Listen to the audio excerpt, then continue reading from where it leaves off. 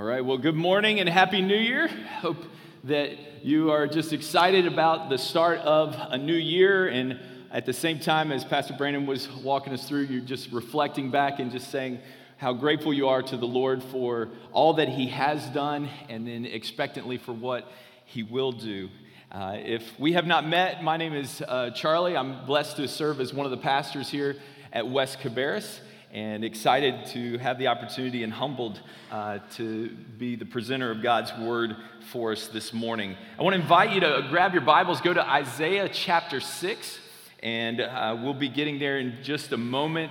If you have something to take notes with, you might want to. We're going to go through this passage and give a few details, help you hopefully provide some understanding to it as well. You heard Pastor Ryan just now point us to next Sunday, and I just want to echo those words and encourage you, if possible, to be present for that. If you're not able to be here this Sunday or watching online, I encourage you to find your way here next week. We'd love that. And just the opportunity to launch into this next year with just the blessing of God on us, we ask, and that we would go in one vision towards that. So, going into a new year, everyone kind of starts, or we at least have this thought of New Year's resolutions. And just curious for thought, we'll poll the audience this morning. How many of you go, I have New Year's resolutions that I start each year? Poll of the audience. Okay, good. All right. The rest are like lying. Some of you do. And the others are like, I'm unwilling to admit it because I haven't met them. So I thought we'd start this morning by, since evidently most of you don't have resolutions and so forth, I'd like to give you some that you should try. All right, so this is for kids. These first four are for kids, and parents, you can nudge gently with elbows if you agree. But for kids, first resolution I would suggest is this, that you won't give yourself any more unsanctioned haircuts. Okay? Put the scissors down.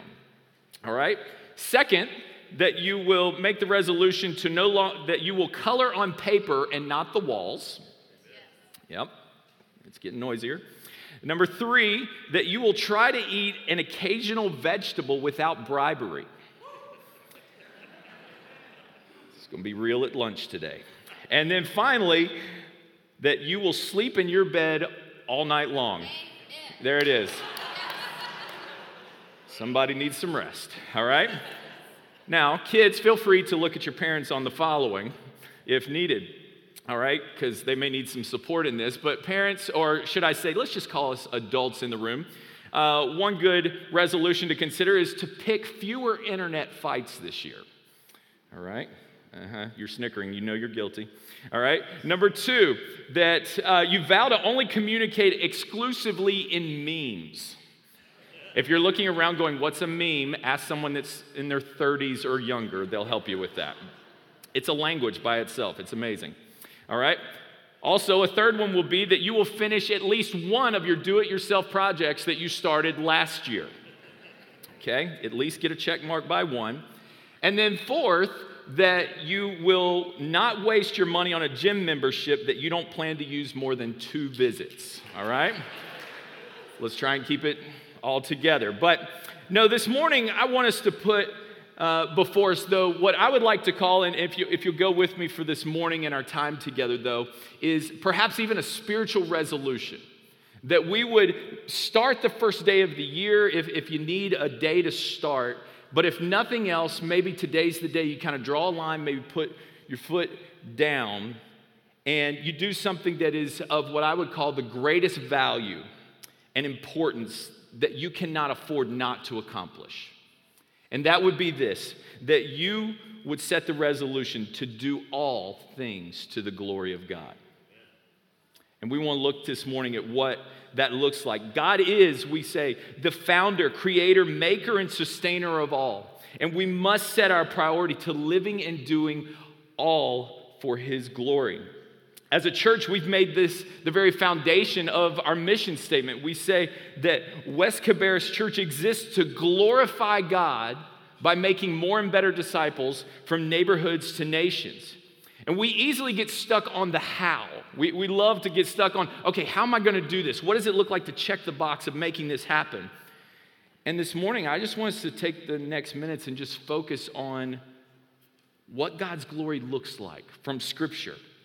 And then what's our personal responses to this? How do we, as believers, and maybe if you're sitting here today or watching online today as a non-believer and having questions and going, what does it look like for me to live for God's glory? And so with that, I invite you to look at Isaiah chapter 6, and we're going to begin reading in verse 1. And just for the reverence of this passage, would you join me in standing today for the reading of God's word? Here's what the word of the Lord says to us today. In the year that King Uzziah died, I saw the Lord sitting upon a throne, high and lifted up, and the train of his robe filled the temple. Above him stood the seraphim. Each had 6 wings. With 2 he covered his face, and with 2 he covered his feet, and with 2 he flew. And one called to another and said, Holy, holy, holy is the Lord of hosts. The whole earth is full of his glory. And the foundations of the threshold shook at the voice of him who called, and the house was filled with smoke. And I said, Woe is me, for I am lost. For I am a man of unclean lips, and I dwell in the midst of a people of unclean lips. For my eyes have seen the King, the Lord of hosts. Then one of the seraphim flew to me, having in his hand a burning coal that he had taken with tongs from the altar. And he touched my mouth and said, Behold, this has touched your lips. Your guilt is taken away, and your sin atoned for. And I heard the voice of the Lord saying, Whom shall I send? And who will go for us? Then I said, Here I am, send me. And he said, Go and say to the people, Keep on hearing, but do not understand. Keep on seeing, but do not perceive. Let's pray together. Father, we come to this place in this passage, and Father, quickly recognize that, Lord, apart from your help and understanding, we can't fathom what we just read. And Lord, we ask that you would just make us hearers and give us attentive hearts to how you would speak to us. Lord, give us a glimpse of your glory this morning, please. Help us to see you for who you are. Take away the filters, the fog, the distractions. Oh, that we would see Jesus today. It's in Jesus' name we pray. Amen. You may be seated. Thank you. Now, for those of you that are new to the Bible, and even perhaps this passage of Isaiah, Isaiah was a prophet that God used greatly in the kingdom of Judah about 700 years before Christ. So it'd be roughly about 700 BC. And when God called him to be a prophet, he granted him this vision of seeing God, who he was, seeing God in his heavenly temple. And the first thing this morning I want to put before us is just to look at God's glory this morning, and specifically to look at God's glory in his majestic holiness. Look at God's glory and just take in for a moment his majestic holiness. And in this section here, there's nothing for us to apply. I want to invite you, I'm going to give some details and try to unpack a little bit of this scripture, but I just want you, if you will, to take in for a moment and try to go to where the Lord allowed Isaiah and just go, what would this have looked like? He says, in the year that King Uzziah died, that was in the 8th century there. 2 Chronicles 26 gives us the biography of Uzziah. He was the king of Judah for 52 years, starting from the time he was 16. We see in this passage that Isaiah says, I saw the Lord. And if you will, there are 2 different labels of Lord that are in this passage. We have one here in verse 1, and then we have one in verse 3. You'll notice the one in verse 1 here has capital L, lowercase O-R-D. That refers to the title of God, or who he is as Adonai. And that means he is exalted and supreme. He is the Most High God, is the name that was given to the one that was absolutely sovereign. In verse 3, when we see the name Lord completely capitalized, it is his name, Yahweh. It was of such holy regard that it was, even when written in the scriptures, scribes would start with new pens and cleanse themselves every time upon writing the name of God. And so Isaiah not only gives us the title of God as being the most supreme, but he gives us his holy name of Yahweh.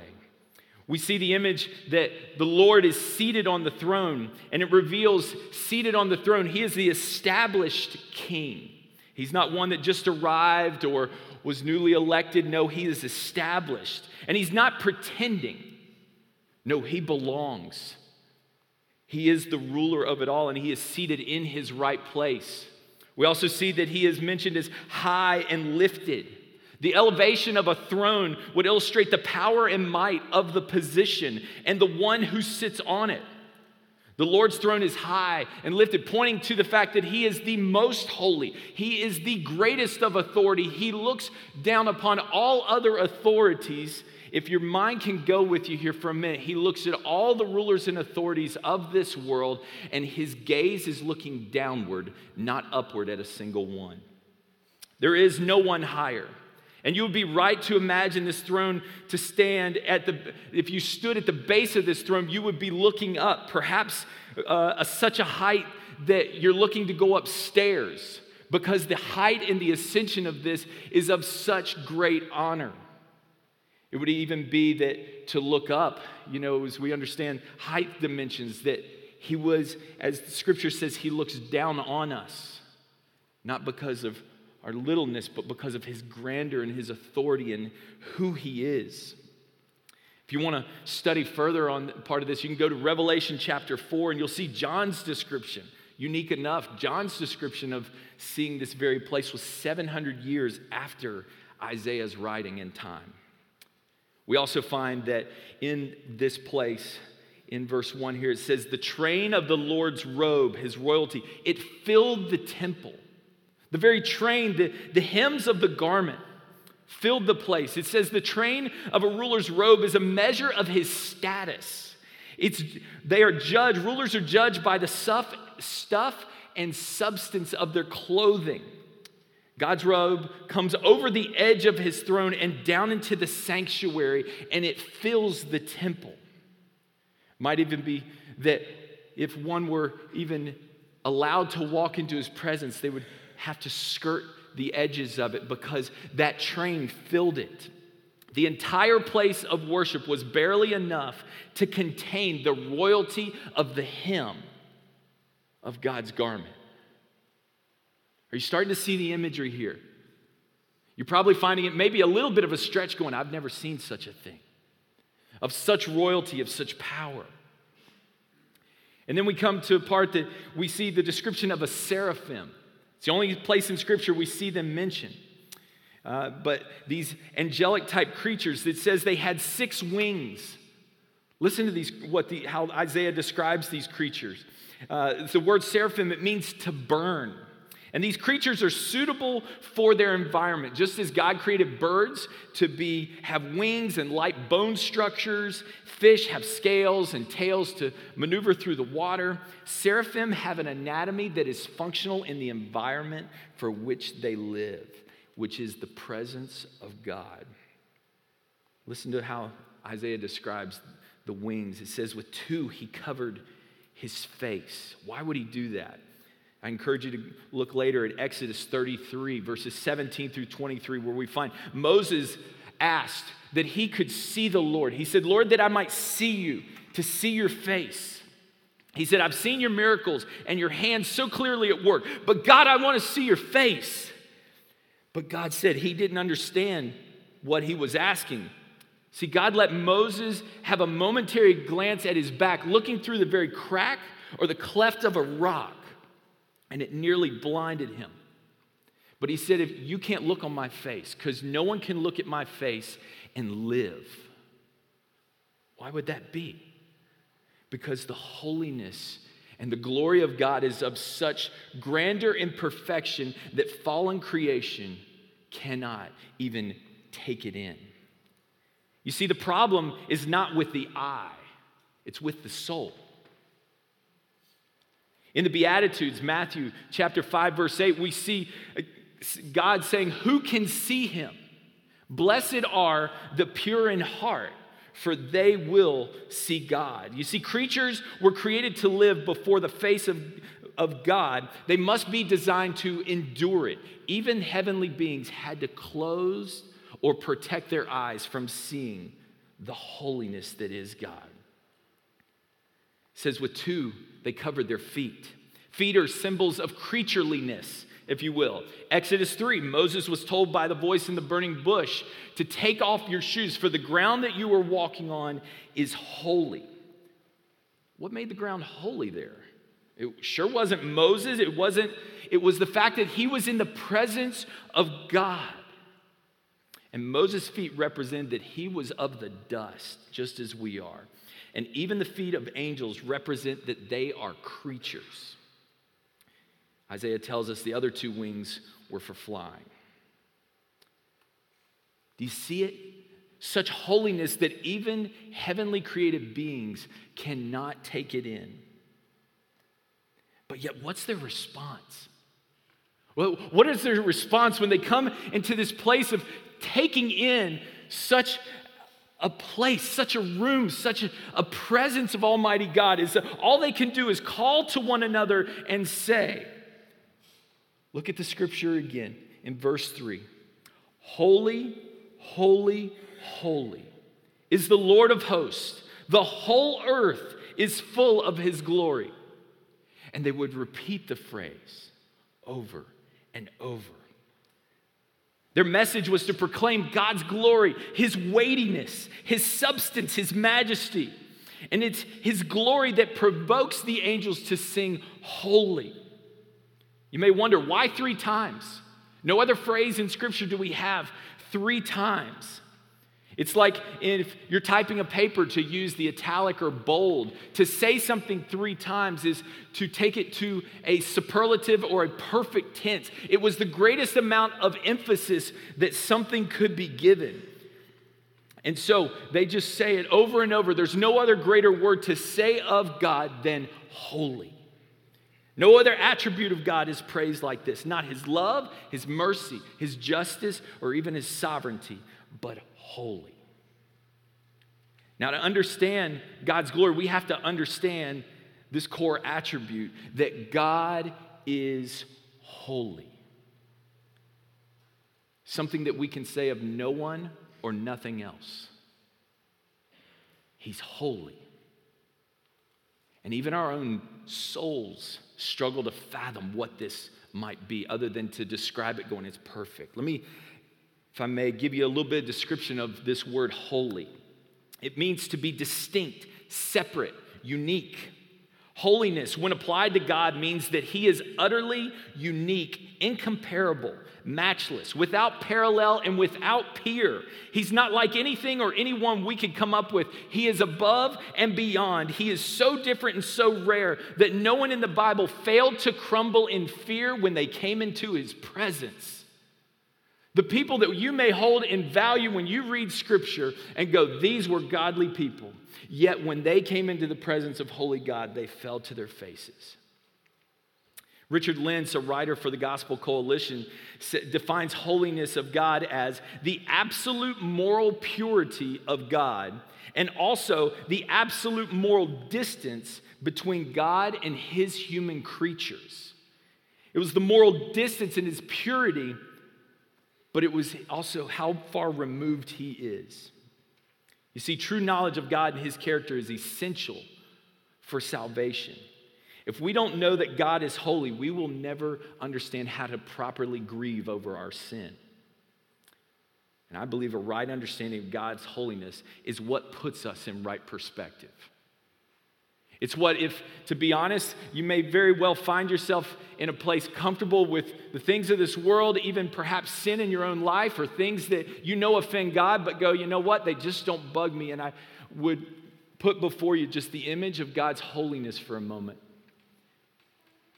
Because I don't believe we can stand in the presence or even gaze into the eyes of who God is, his glory, his eminence, and to be content and at peace with any part of sin in our life. What was Isaiah's response? Isaiah goes on to tell us, the earth is full of the Lord's glory. Why was it? Why is it? Because he owns it all. Abraham Kuyper said it this way: there's not a square inch in the whole domain of our human existence over which Christ, who is sovereign over all, does not cry, mine. And so Isaiah's response is this, as he keeps looking down, as he sees the foundations of the thresholds shake at the voice of him who called. And the house was filled with smoke. You see, if the image of God's holiness is not enough to provoke praise from humanity that is created in the image of God, then even the structures of wood and stone have the good sense to shake and be moved in the presence of God. The smoke reveals the Lord's presence is not just on the throne, but throughout his dwelling. The shaking and the smoke symbolize God's holiness as it relates to his wrath and his judgment. To stand in such presence would draw anyone to the place of conviction and awe of such glory and power. Can you fathom this for a moment?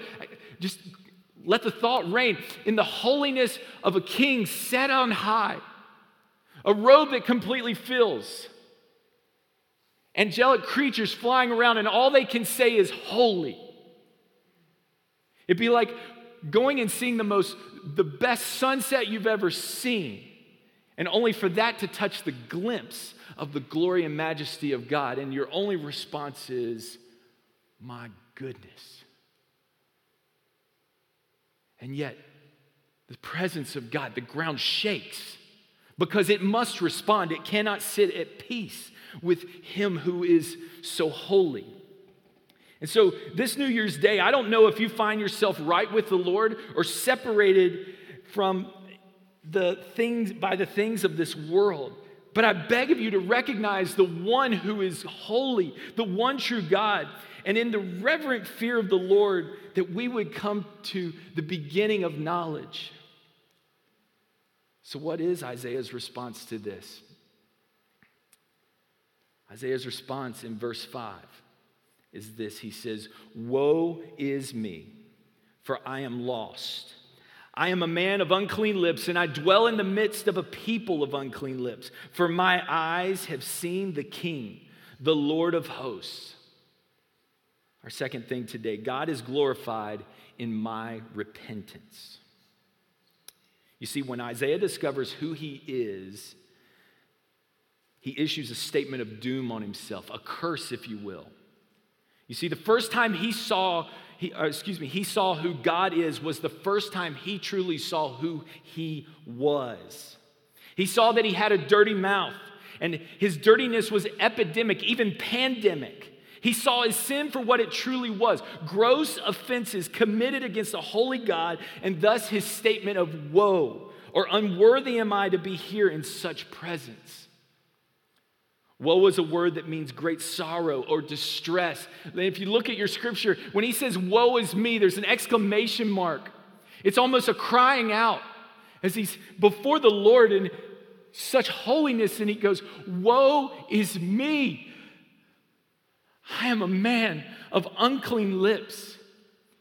I dwell among a people of unclean lips." There was not a contentment. There was a humility and a recognition of who he was.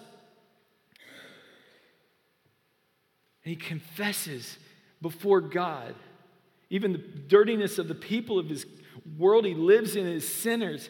And how did he come to this conclusion? He says it again, "Because my eyes have seen the King, the Lord of hosts."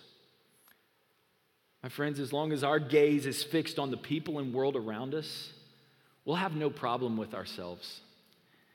In fact, it probably won't take long to arrive at a place of optimism and content and with the goodness you see within and going, well, at least we aren't that bad. It's easy to play that comparison game. But if we lift our eyes today to see the holiness of who God is, I dare say a glimpse and we'll be broken. The security and personal pride are blown out of the water. if it's not founded in Christ. Good men are reduced to trembling with one glimpse of God. Dare we take a glimpse today and say, oh God, show us your glory. And then in verse 6, then one of the seraphim flew to me, having in his hand a burning coal that he had taken with tongs from the altar, touched my mouth, and said, behold, this has touched your lips. Your guilt is taken away, your sin atoned for. You see, in order for Isaiah to remain in the presence of God, his sin had to be dealt with. It is not possible to exist in a relationship with the Lord and for sin to be prevalent and continual.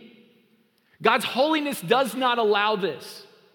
And so for Isaiah to remain, his sin had to be dealt with. And so there's a burning coal that is placed on him. You might go, good grief, that's pretty harsh. I would describe that as mercy. God's holiness actually would demand possibly Isaiah's life. God gave mercy. It's hard mercy. But you can almost hear from the singeing of the flesh, that coal hitting there. Maybe even a muffled scream of Isaiah is the tinging of the pain, though, as his sin is forgiven and his guilt taken away and atoned for. And yet you go, okay, Pastor Charlie, you saying we're going to have some hot embers handed out here shortly? No, there's a beautiful thing for us today, and that is we sit here with even more grace and mercy than was granted to Isaiah, because we have the sacrifice of Christ that has already stood in our place.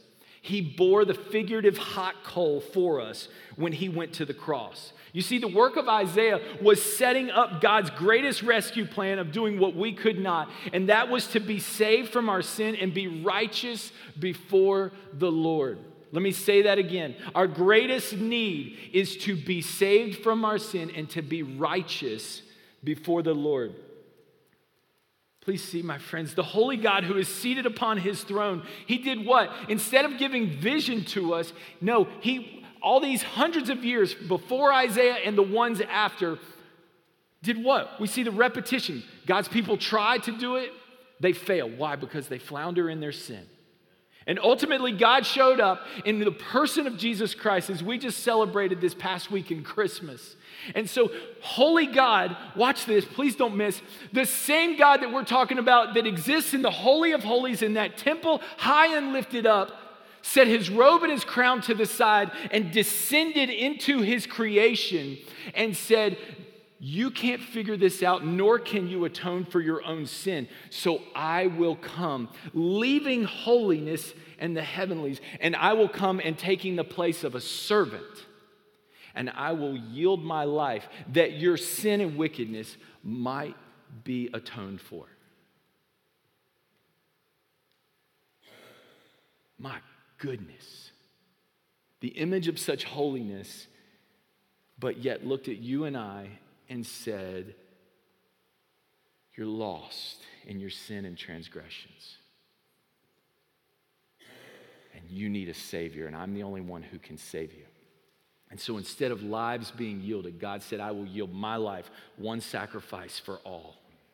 And so we see God taking on our wrath and our judgment. And then we come just multiple passages, but I want to just point our attention to 1 John 1:9 for a moment, where John writes, he says, if we confess our sins, he's faithful and just to forgive our sin, to cleanse us from all unrighteousness.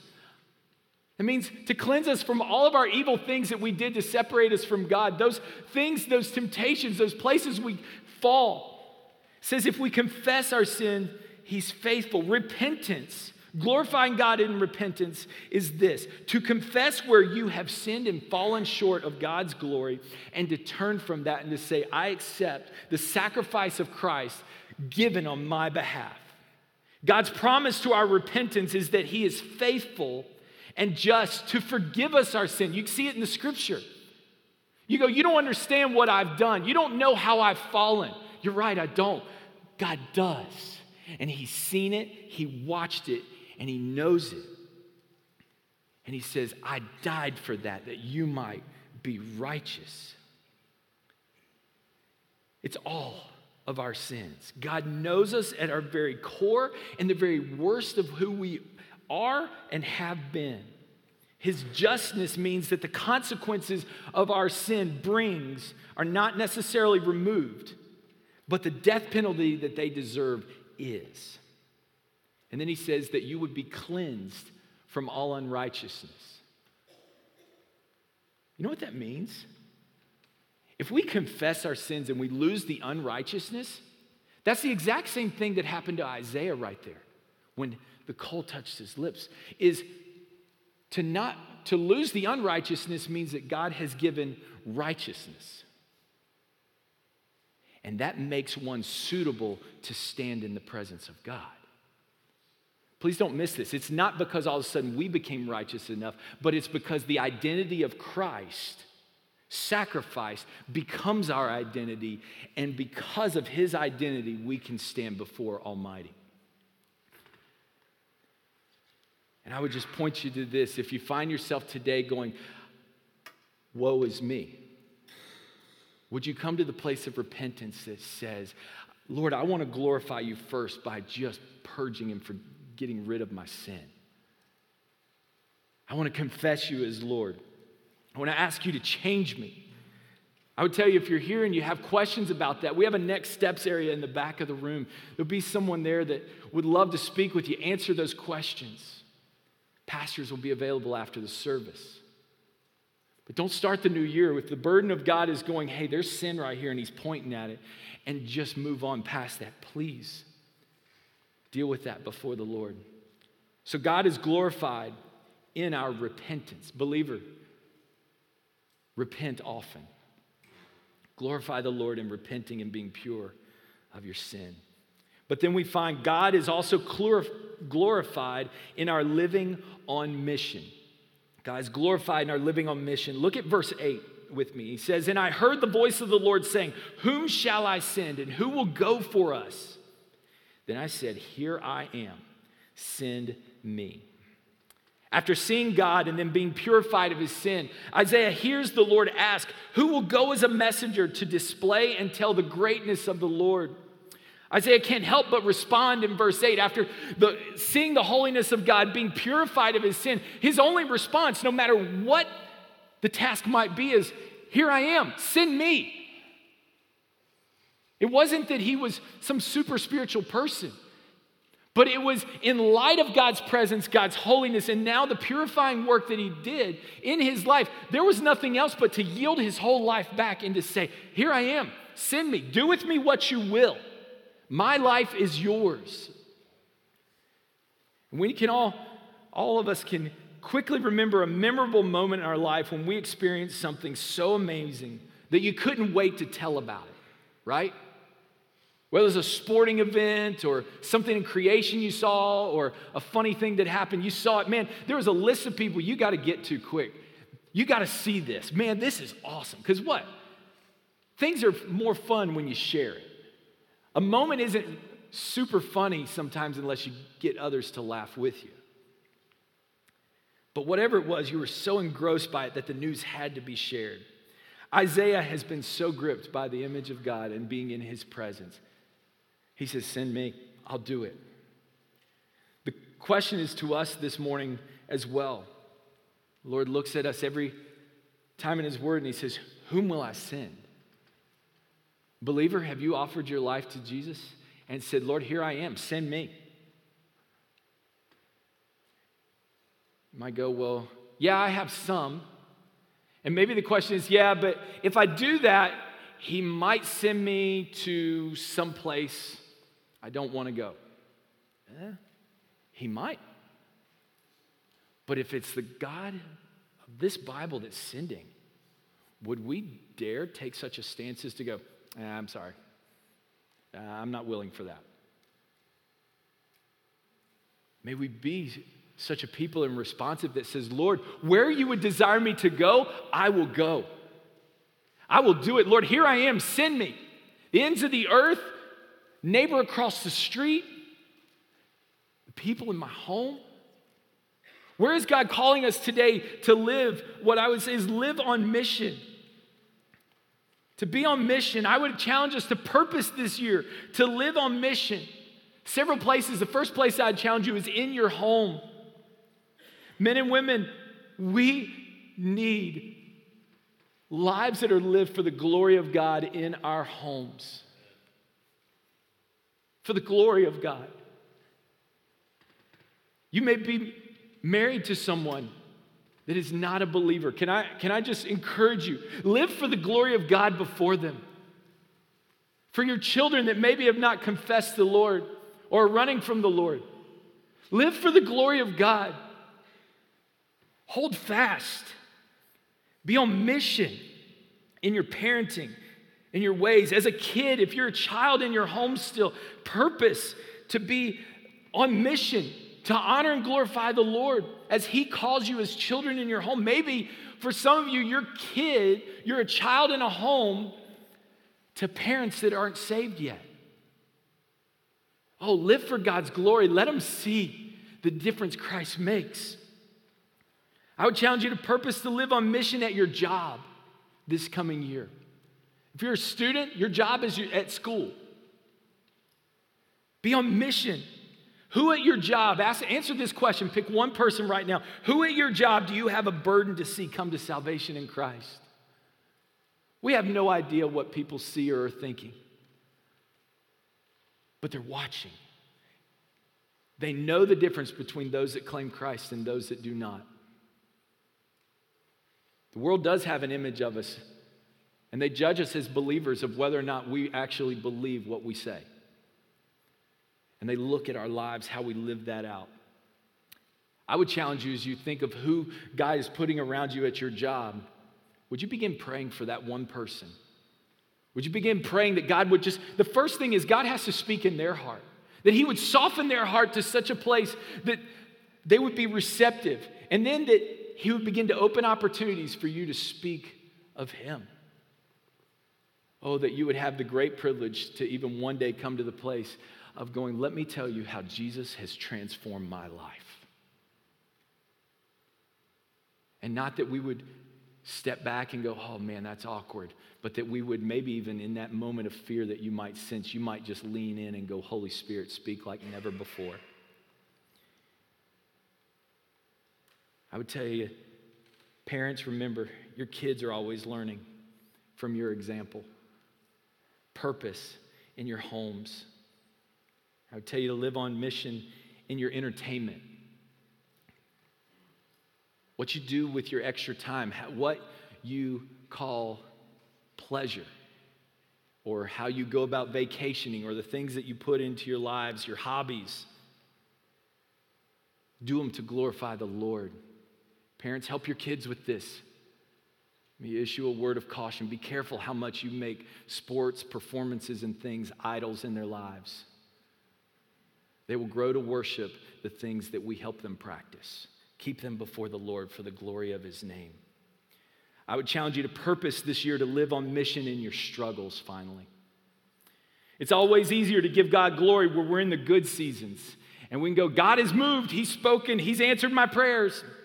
But to give God glory and to praise His name when the days are difficult, when the needs are great, the agony and the sorrow are deep, when there seems to be no end to the frustrations, when the temptations seem to be more than you can bear, when you're trusting God but still wondering when He will move, when you feel that you are at the end of your rope, whether as a spouse, parent, an employee, or as a person, I beg you, do it all to the glory of God.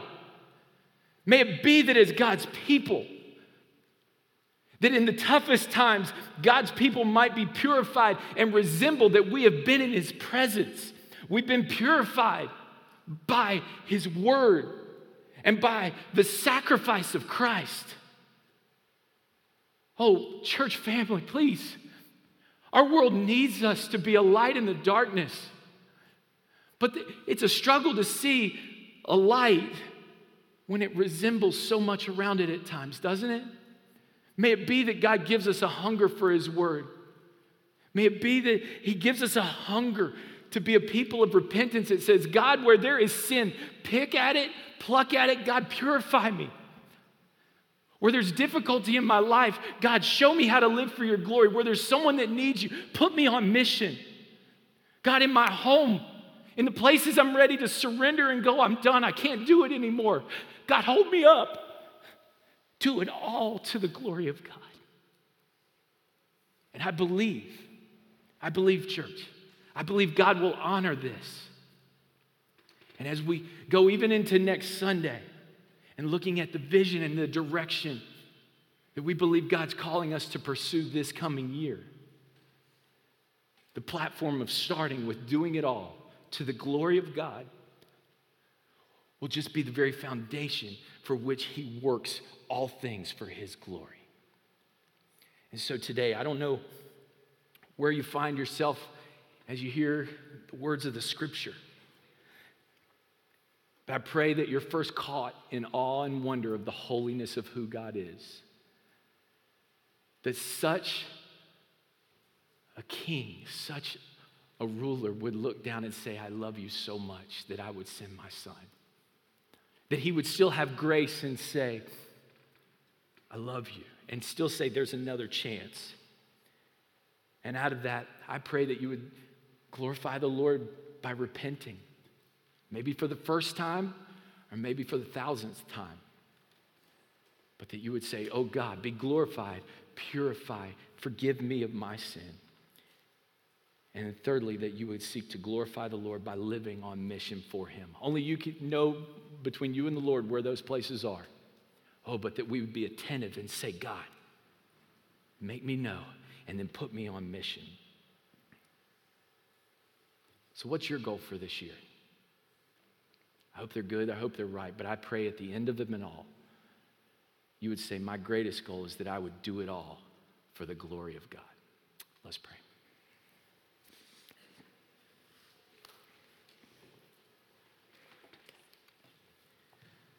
Father, we thank you for your word.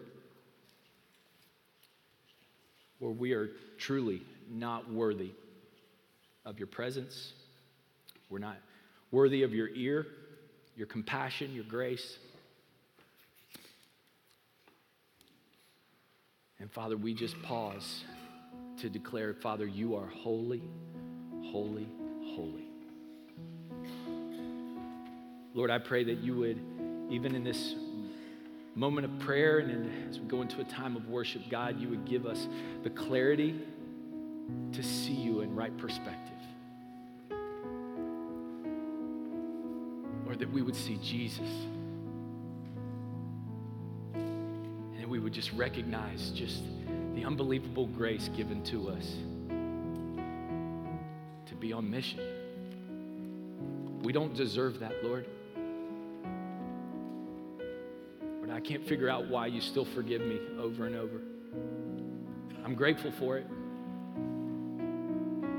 I pray, Father, for those that are here in this place, perhaps watching online. And Lord, even within them, perhaps their very heart is burning within them as your Holy Spirit's at work and crying out and saying, come to me. Stop running. Give it up. See who I am and yet allow me to embrace you. Father, I pray right now there would be repentance. Wherever you are, church family, whether online, in this place, I would ask you, would you come to the place of just stopping and saying, Father, forgive me. And be specific, name it. Say, Lord, cleanse me, help me to turn from this. And then run like never before in passionate pursuit of Christ. For those that are looking to live on mission, and this is a fresh challenge again, yet Father, for those places, would you empower them? Would you give us grace? Give us boldness where we lack. When the awkward tension of the moment hits, Father, would you give us a prayer and a time of just your presence that just steadies us? Oh God, give us a steadfastness as your people. But in all things, Father, may we do it for your glory. In Jesus' name, amen.